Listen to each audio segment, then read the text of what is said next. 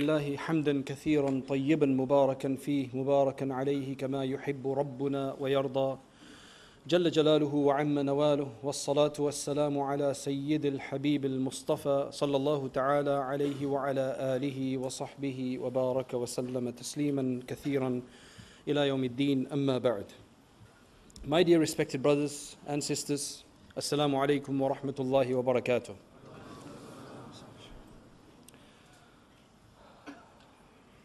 It's really nice to see such a big crowd for the sake of the Day of Judgment.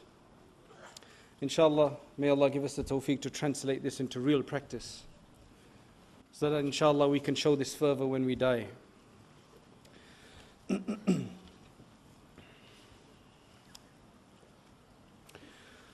subhanahu wa ta'ala says, وَالَّذِينَ آمَنُوا أَشَدُّ حُبًّا لِلَّهِ. Those who believe, they have great strength in their love for Allah subhanahu wa ta'ala. They are very avid in their love for Allah subhanahu wa ta'ala. Most of the attendants that I see here seem to be less than 40 years of age, unless you look a lot younger than you are, which is a good thing because we still have some time. What I speak about here is that ulama have mentioned that a person, when they've given some milestones, they say that when a person reaches the age of 40, and if their good has not overcome their bad, then it's a sad case, essentially. Because 40 is the age where a person mentally matures. 40 years of life is sufficient for a person to track out their ways. You see, because when you're in the age of youth, which Ibn al-Jawzi says is from the time you become mature, physically mature, 12, 13, until you're about 33 years of age. So that's a good length of youth, isn't it? And youth has been considered to be a degree of insanity. And the reason for that is because that's when people normally discover their abilities, they discover their potential, and they want to follow that potential. They want to pursue their so-called desires now. They are going to now start questioning many things that they see around them. They're no longer just going to be just followers of orders as such. They are going to think independently as such. Right? You know what I mean, right? You can say yes, it's okay. So, when a person goes through this stage and passes this stage, I mean, if we take 33 as the end of youth, that's a long time. By that time, we must have made up of our mind. Because normally in the age of youth, if somebody is able to protect their youth and do something that sets their course right of their life, then it's smooth sailing. That's why it is such a great reward for those who are good in their youth, that are attached to Allah subhanahu wa ta'ala in their youth. They're one of the 7 that will be in the shade on the Day of Judgment. However, once we reach the age of 40, and if the good has not overcome the bad, then there's a great warning about that. And the reason is that it's very difficult to change after. Not that it's impossible, there's nothing impossible in this, alhamdulillah. When it comes to changing, the hadith makes it very clear that a person could be all their life doing evil, and at the last moment when there's literally a small distance between him and the hellfire, that a person changes for the good. But then there is the flip side of this as well, where it said that there's a person who's good throughout their life, but then there's a small amount of time left between him, or small distance, a handspan, essentially, that's what the hadith mentions, and the person turns bad. That could also happen.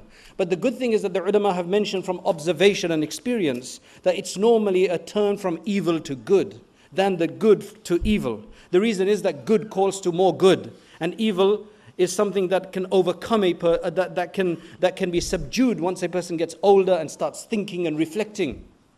But the age of 40 is the age of maturity of good or bad as well. So if a person hasn't been able to rectify themselves by the age of 40, then there's a big warning about that. And the reason for that is that after the age of 40, it's very difficult to change. It's more difficult to change. It's not impossible, but it's more difficult to change. So the other thing though is that if we're listening to this and we're thinking, I've got another 10 years to go, I'm 30 right now. Or those who are younger saying, I've got 15 years to go, I've got 20 years to go. Believe me, don't rely on that. Time flies, for one thing. Number two, what we do essentially calls to the same kind of action. So if we're involved in just having a good time, then we'll just want to have more good time. Because the ways that in which we're having a good time right now will only become boring eventually. And we'll find other ways, more extreme ways. See, a person who goes and, he does some weird things with cars, eventually they're going to start doing even more weirder things. Because eventually it kind of gets boring, doesn't it? Right? Just doing the little wheel spin here and there. Right? Or just driving at 100, for example. Gets a bit boring. So people want to do more than that. Right? So when we get to if you're thinking that I've got 10 years left, believe me, from experience, don't relate to that. We want to set the course right. It's like if anybody's played golf. Where you hit the ball is very, very important. If you hit it just a millimeter or two off the center, the distance of difference, where it will land will be a lot more than just 2 millimeters. That will be magnified where it hits. And essentially the same thing is with our lives. Umar radiallahu an used to ask Hudhayfa ibn al-Yaman radiallahu an over and over again, what is it? Do you know anything about me that the Prophet ﷺ has told you that I need to be concerned about? And the reason for this is that he held the secrets of the Prophet ﷺ. The Prophet ﷺ told him many things which he had not told anybody else. The names of the hypocrites of the time. People who didn't really believe inside but exposed their Islam only outside, only outwardly. Umar radiallahu anhu was concerned all the way through. That am I one of those? Am I one of those that might change towards the end from the good to the bad? And he was so concerned.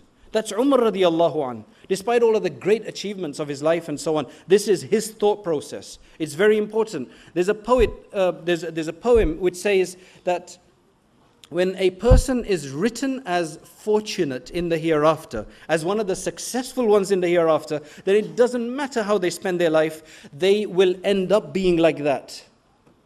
And if there's a person who's written as being unfortunate and wretched in the hereafter, that is how they will eventually become, despite whoever nurtures them and brings them up.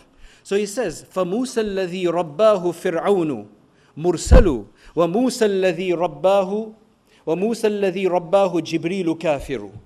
The Mufassirin mention that Samiri, if you've heard of Samiri, who's mentioned in the Quran, who's the one who misled the qawm of Musa, the people of Musa alayhi salam, when he had gone for his meeting with Allah subhanahu wa ta'ala, Samiri was the one who misled them and caused them to start worshipping the calf, the golden calf. He took everything and he made a calf and he got them to start worshipping it. Apparently what the Mufassirin mention about him is that he was a survivor. He was a survivor on a shipwreck and his mother and everybody had passed away. He had rolled up onto an island and Jibreel alayhi salam, for some reason, the angel, had decided to take care of him. And the Mufassirin, they mention all sorts of ways of how he used to feed him and so on. And he was brought up by Jibreel alayhi salam initially before he went and joined the community.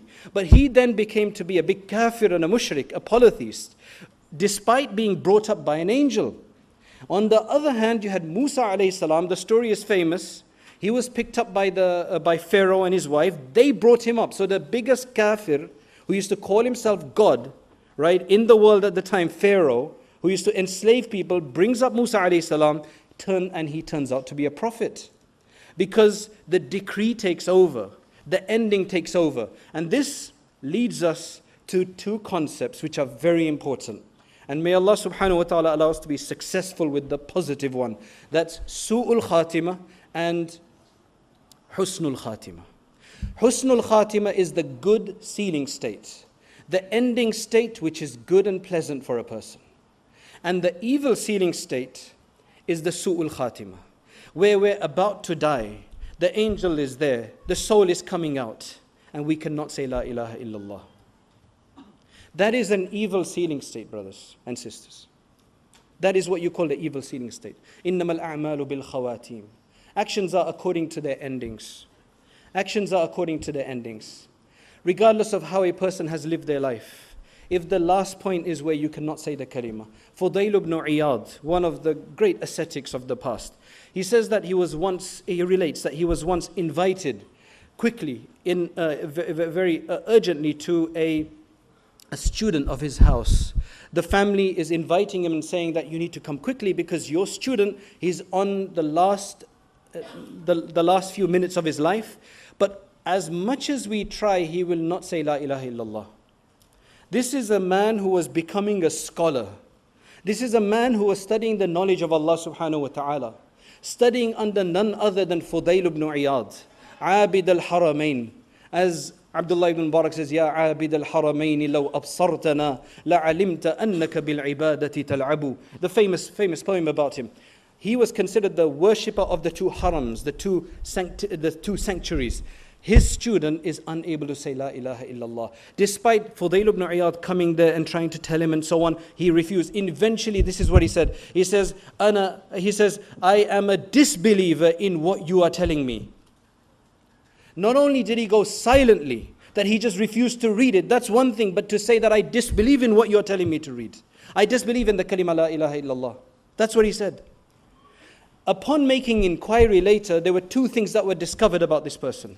One is that this person had two problems. He had a lot of jealousy, envy, and number two, he had a certain kind of illness, and for that he used to take small amounts of liquor, small amounts of wine or something, which is supposed to be cure it or something of that nature. These two things, subhanallah, lead to a bad ending. Ulama have discussed this issue, and here inshallah we will provide some detail of these issues that normally prevent somebody from gaining the kalima La ilaha illallah on their deathbed, despite whatever they do in their life. One is neglecting salat. And I am not just going on about it, right? Every speaker talks about salat, but believe me, brothers and sisters, it's not something that we can take lightly. That's the fact. Salats need to be done. And if they are missed for whatever reason, then they need to be repeated. They need to be made up. Salat is one of the biggest things. It says that an abandonment of the prayer leads to this. Because essentially there are some narrations which say that the difference between iman and kufr is abandonment of salat. Subhanallah. That's one thing. Number two is neglect zakat payments.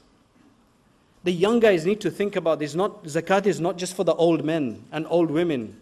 It's actually for the young of us as well who have the nisab, which may be 500-600 pounds, if that's how much you owe. I don't have the time to go into the laws of zakat, but if that is how much you've retained from the beginning of the year to the end, about 400-500 pounds, you may have to be giving zakat, 2.5% of that.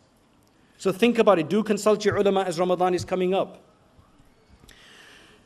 Cheating when you give measure, giving people less measure, when you weigh stuff. Most of us may not be involved in that, but if you give less measure than you are promising people, they think they're getting a pound of something or a kilo of something, and mishti, jilafi, and you're getting less than that.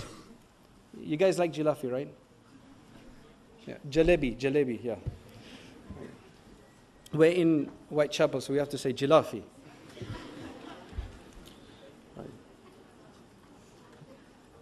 Defrauding others. This is what we're speaking about. And one of the big things that they speak about is intoxicants. A person who takes intoxicants, that means wine and drugs, because they're all intoxicants. That person will be in an intoxicated state when they die. Now think about it. The whole point of this thing is that at death, when you're in a critical moment, what do you say? What do people say when they sleep talk? What do people say when they initially are woken up all of a sudden? What do people say when when they're frightened? Who do they call out to? We normally call out to things. Now, just imagine this thing. If we're cut off by somebody when we're driving, what comes out of our mouth? Right? F off, or I don't know, whatever it is. Right? That's not a bad word, but the whole thing is a bad word. Right? So, no, that's a bad word as well. So don't say to anybody F off as well. Sorry. Yeah. And please don't laugh too much. It's not supposed to be a comedy. It's supposed to be about the Day of Judgment. Subhanallah. Right. Anyway, this is critical. Because at the end of the day, when we're about to die, what's going to happen to us? What are we going to say when you're frightened, when somebody's just cut you up, somebody's just done something to you? It's something to think about. What is it that we would say? Would we say, Inna lillahi wa inna ilayhi raji'un. La hawla wa la quwwata illa billah. Or will we swear? That's very important to understand that. It's really important to think about that. Believe me, we can take it lightly today, but seriously, by the age of 40, we want our good to overcome the bad.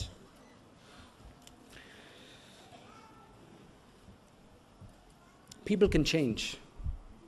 And that's the great thing about our Islam. People can change. And they can change in a minute. But you have to have the desire to change. And that's what's important. To have the desire to change. It's related by Ibn Qudama al-Maqdisi in his Kitab al-Tawabin, Hanbali scholar, that Yusuf ibn al-Hussein says that I was once with Dhunnun al-Misri, Dhunnun the Egyptian. He was a very pious ascetic of that time. He says that we were at the edge of a lake. And suddenly what I noticed this really large scorpion. I noticed a very large scorpion, that the largest one I'd ever seen. It was at the bank of the lake. It was just at the edge, as though it's waiting for the next ride. Literally, it just seemed like that. Suddenly, a turtle comes along. Turtle swims up. This scorpion gets onto the turtle's back in the water. As mythical as this sounds, I mean, this is a narration from them. It gets onto the back of the turtle, and this turtle takes it across to the other side. As soon as it gets to the other side, Dhunnun al-Misri, he's reporting that this scorpion was on a mission. Inna lihadha al-aqrabi lasha'nan. It was on a mission. It knew what it was doing. It wasn't just idly walking around. It carried on, and so Dhunnun al-Misri said to his companion, quickly, we need to watch what's going on because this is extraordinary. So they carried on following it, and it seemed to know exactly where it was going. Suddenly, in the distance, they noticed that there is a drunken young guy sleeping, probably sleeping it out, sleeping it off as such. And as the scorpion is going in its direction, it notices that a snake is slithering towards it, comes onto this man's stomach, onto it from the navel area, and starts climbing up. It was supposedly going towards the ear for some reason. As soon as the scorpion reaches there, you'd think that both of them are going to attack. They're competing for the attack. No. The scorpion goes after the snake and attacks the snake, and the snake dies and falls off. And the scorpion goes back, and the turtle comes back, it gets on its back, it crosses it over, and it goes to the other side. Dhunnun al-Misri is absolutely taken aback, dumbfounded, astonished. He wakes this guy up.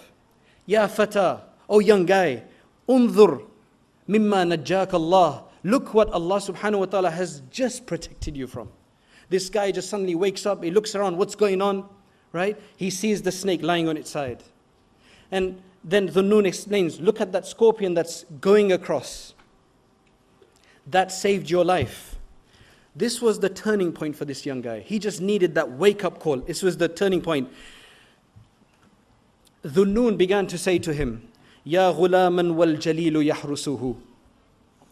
Ya ghafilan wal jalilu yahrusuhu min kulli su'in yadubbu في الظلم كيف تنام العيون عن ملك تأتيه منه فوائد النعم تأتي منه فوائد النعم. He addresses him, he says, oh heedless one, while the most majestic one is protecting him from every evil that crawls in the darkness. How can the eyes sleep? How can the eyes sleep in heedlessness from this sovereign king, from whom comes the greatest of these bountiful benefits? This young guy just suddenly woke up.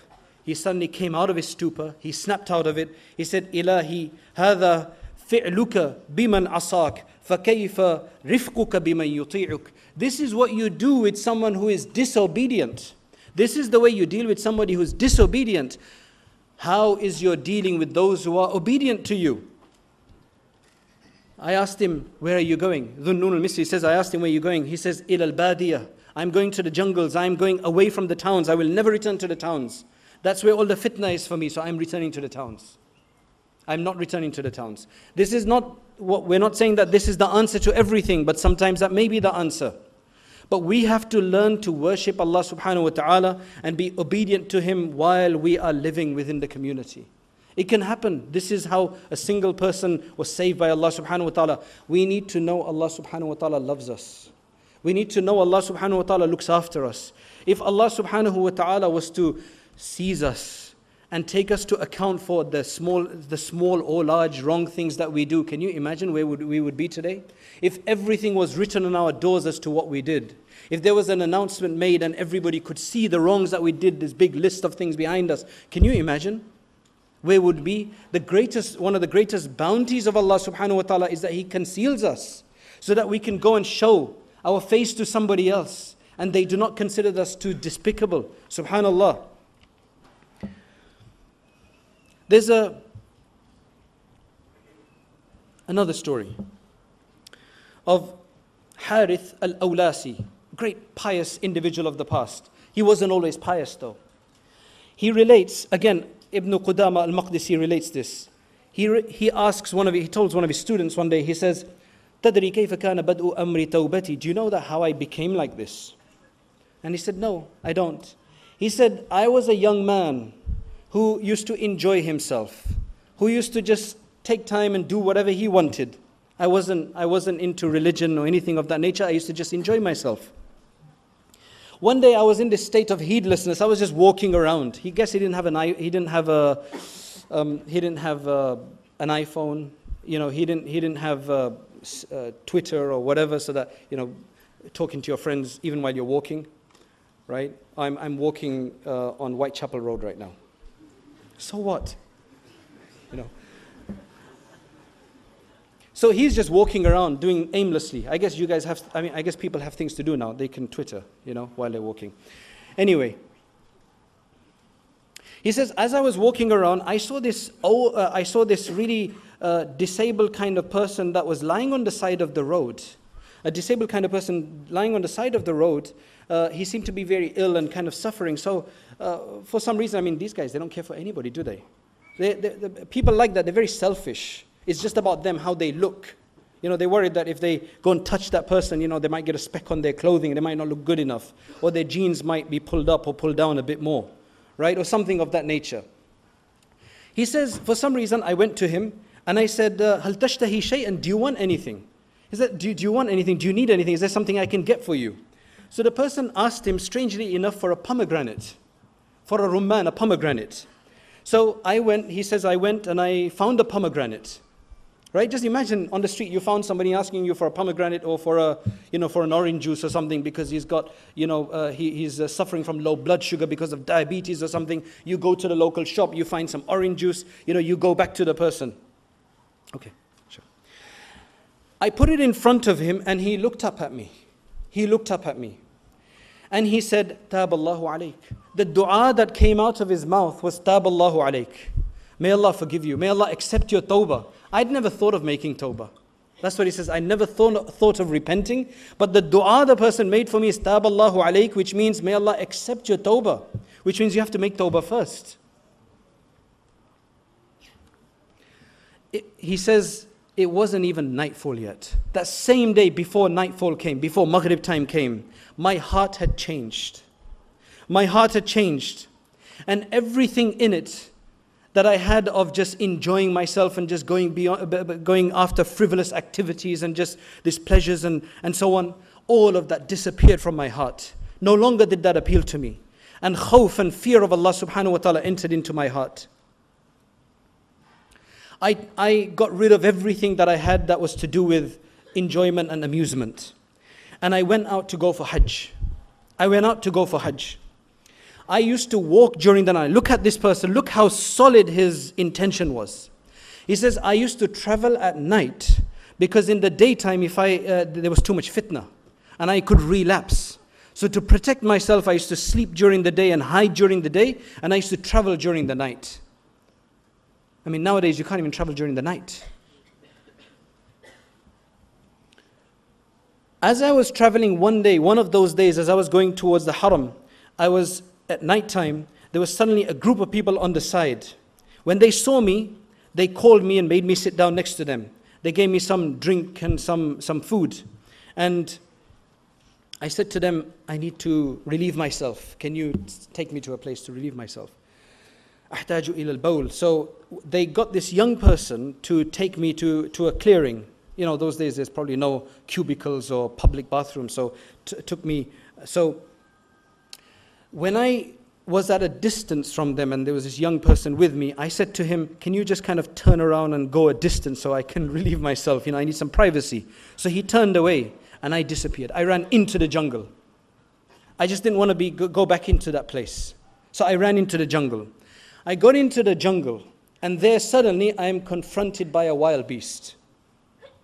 I'm confronted by a wild beast. And I'm saying, if I go back, there's that fitna. If I go here, there's danger. What should I do? He made a dua to Allah subhanahu wa ta'ala. Allahumma innaka ta'lamu ma taraktu. Allahumma innaka ta'lamu ma taraktu. وَمِن مَاذَا خَرَجْتُ. Oh Allah, you know very well what I have abandoned. You know very well what I have just come out from. فَاصْرِفْ عَنِّي شَرَّ هَذَا السَّبُعِ. Remove the evil of this wild animal from me. As soon as he made that dua, the animal just turned around and disappeared. I went back onto my path and I got to Makkah Mukarramah. And that's where he got there. And he began to study among the scholars. Total change of life. Do not think it's beyond Allah subhanahu wa ta'ala. Ramadan is coming. Ibn Qudama relates another story, which is the final story. We'll finish with this one. In Medina Munawwara, I'm sure many of us can relate to this. In Medina Munawwara, there was a woman, very pious woman. Have we got mums that tell us off? Right? Don't do this, don't do that, change, become like this, become like that. So there was a really pious woman, and she had a son who used to just enjoy himself. He wasn't into the masjid, he wasn't into the salat, and he wasn't into worshipping Allah subhanahu wa ta'ala. He used to just go and enjoy himself. In fact, he was considered to be the biggest playboy of Medina Munawwara at the time. He was literally considered to be the biggest playboy of Medina Munawwara of the time. She used to continue to advise him and counsel him and say, Ya bunayya, udhkur masari' al-ghafilin qablak, wa awaqib al-battalin qablak, udhkur nuzul al-maut.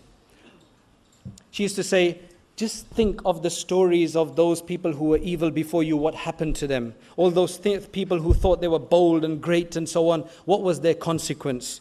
Think about the descent of your death soon. And he used to say to her, when she used to persist on him and he used to kind of get tired of listening to her, he used to say, politely, to her, كفي عن التعذال واللوم واستيقظي من سنة النوم إني وإن تابعت في لذتي قلبي وعاصيتك في لومي أرجو من إفضاله توبة تنقل من قوم إلى قوم. He used to say, oh mother, refrain from telling me off and censoring me continuously. Wake up from the slumber of your sleep. Even though I have sent my heart behind my desires, even though I've been allowing my heart to go behind my desires and have disobeyed you in your counseling me, I've constantly disobeyed you despite your advice, I hope of His grace. This is what you have to realize. I hope of His grace for repentance and for transforming a person from one type of a person to another person. Despite the fact that he was enjoying himself and he was doing all of that, he had iman in his heart. And he knew that Allah subhanahu wa ta'ala would help him. That is very important. Do not ever be so despondent and depressed that this is my life, Allah will never do something for me. Keep a window open to Allah subhanahu wa ta'ala, and it will make a difference. This is the poetry that he used to read to him. They read to his mother. One day, after Taraweeh had finished, Ramadan time, people suddenly gathered around, and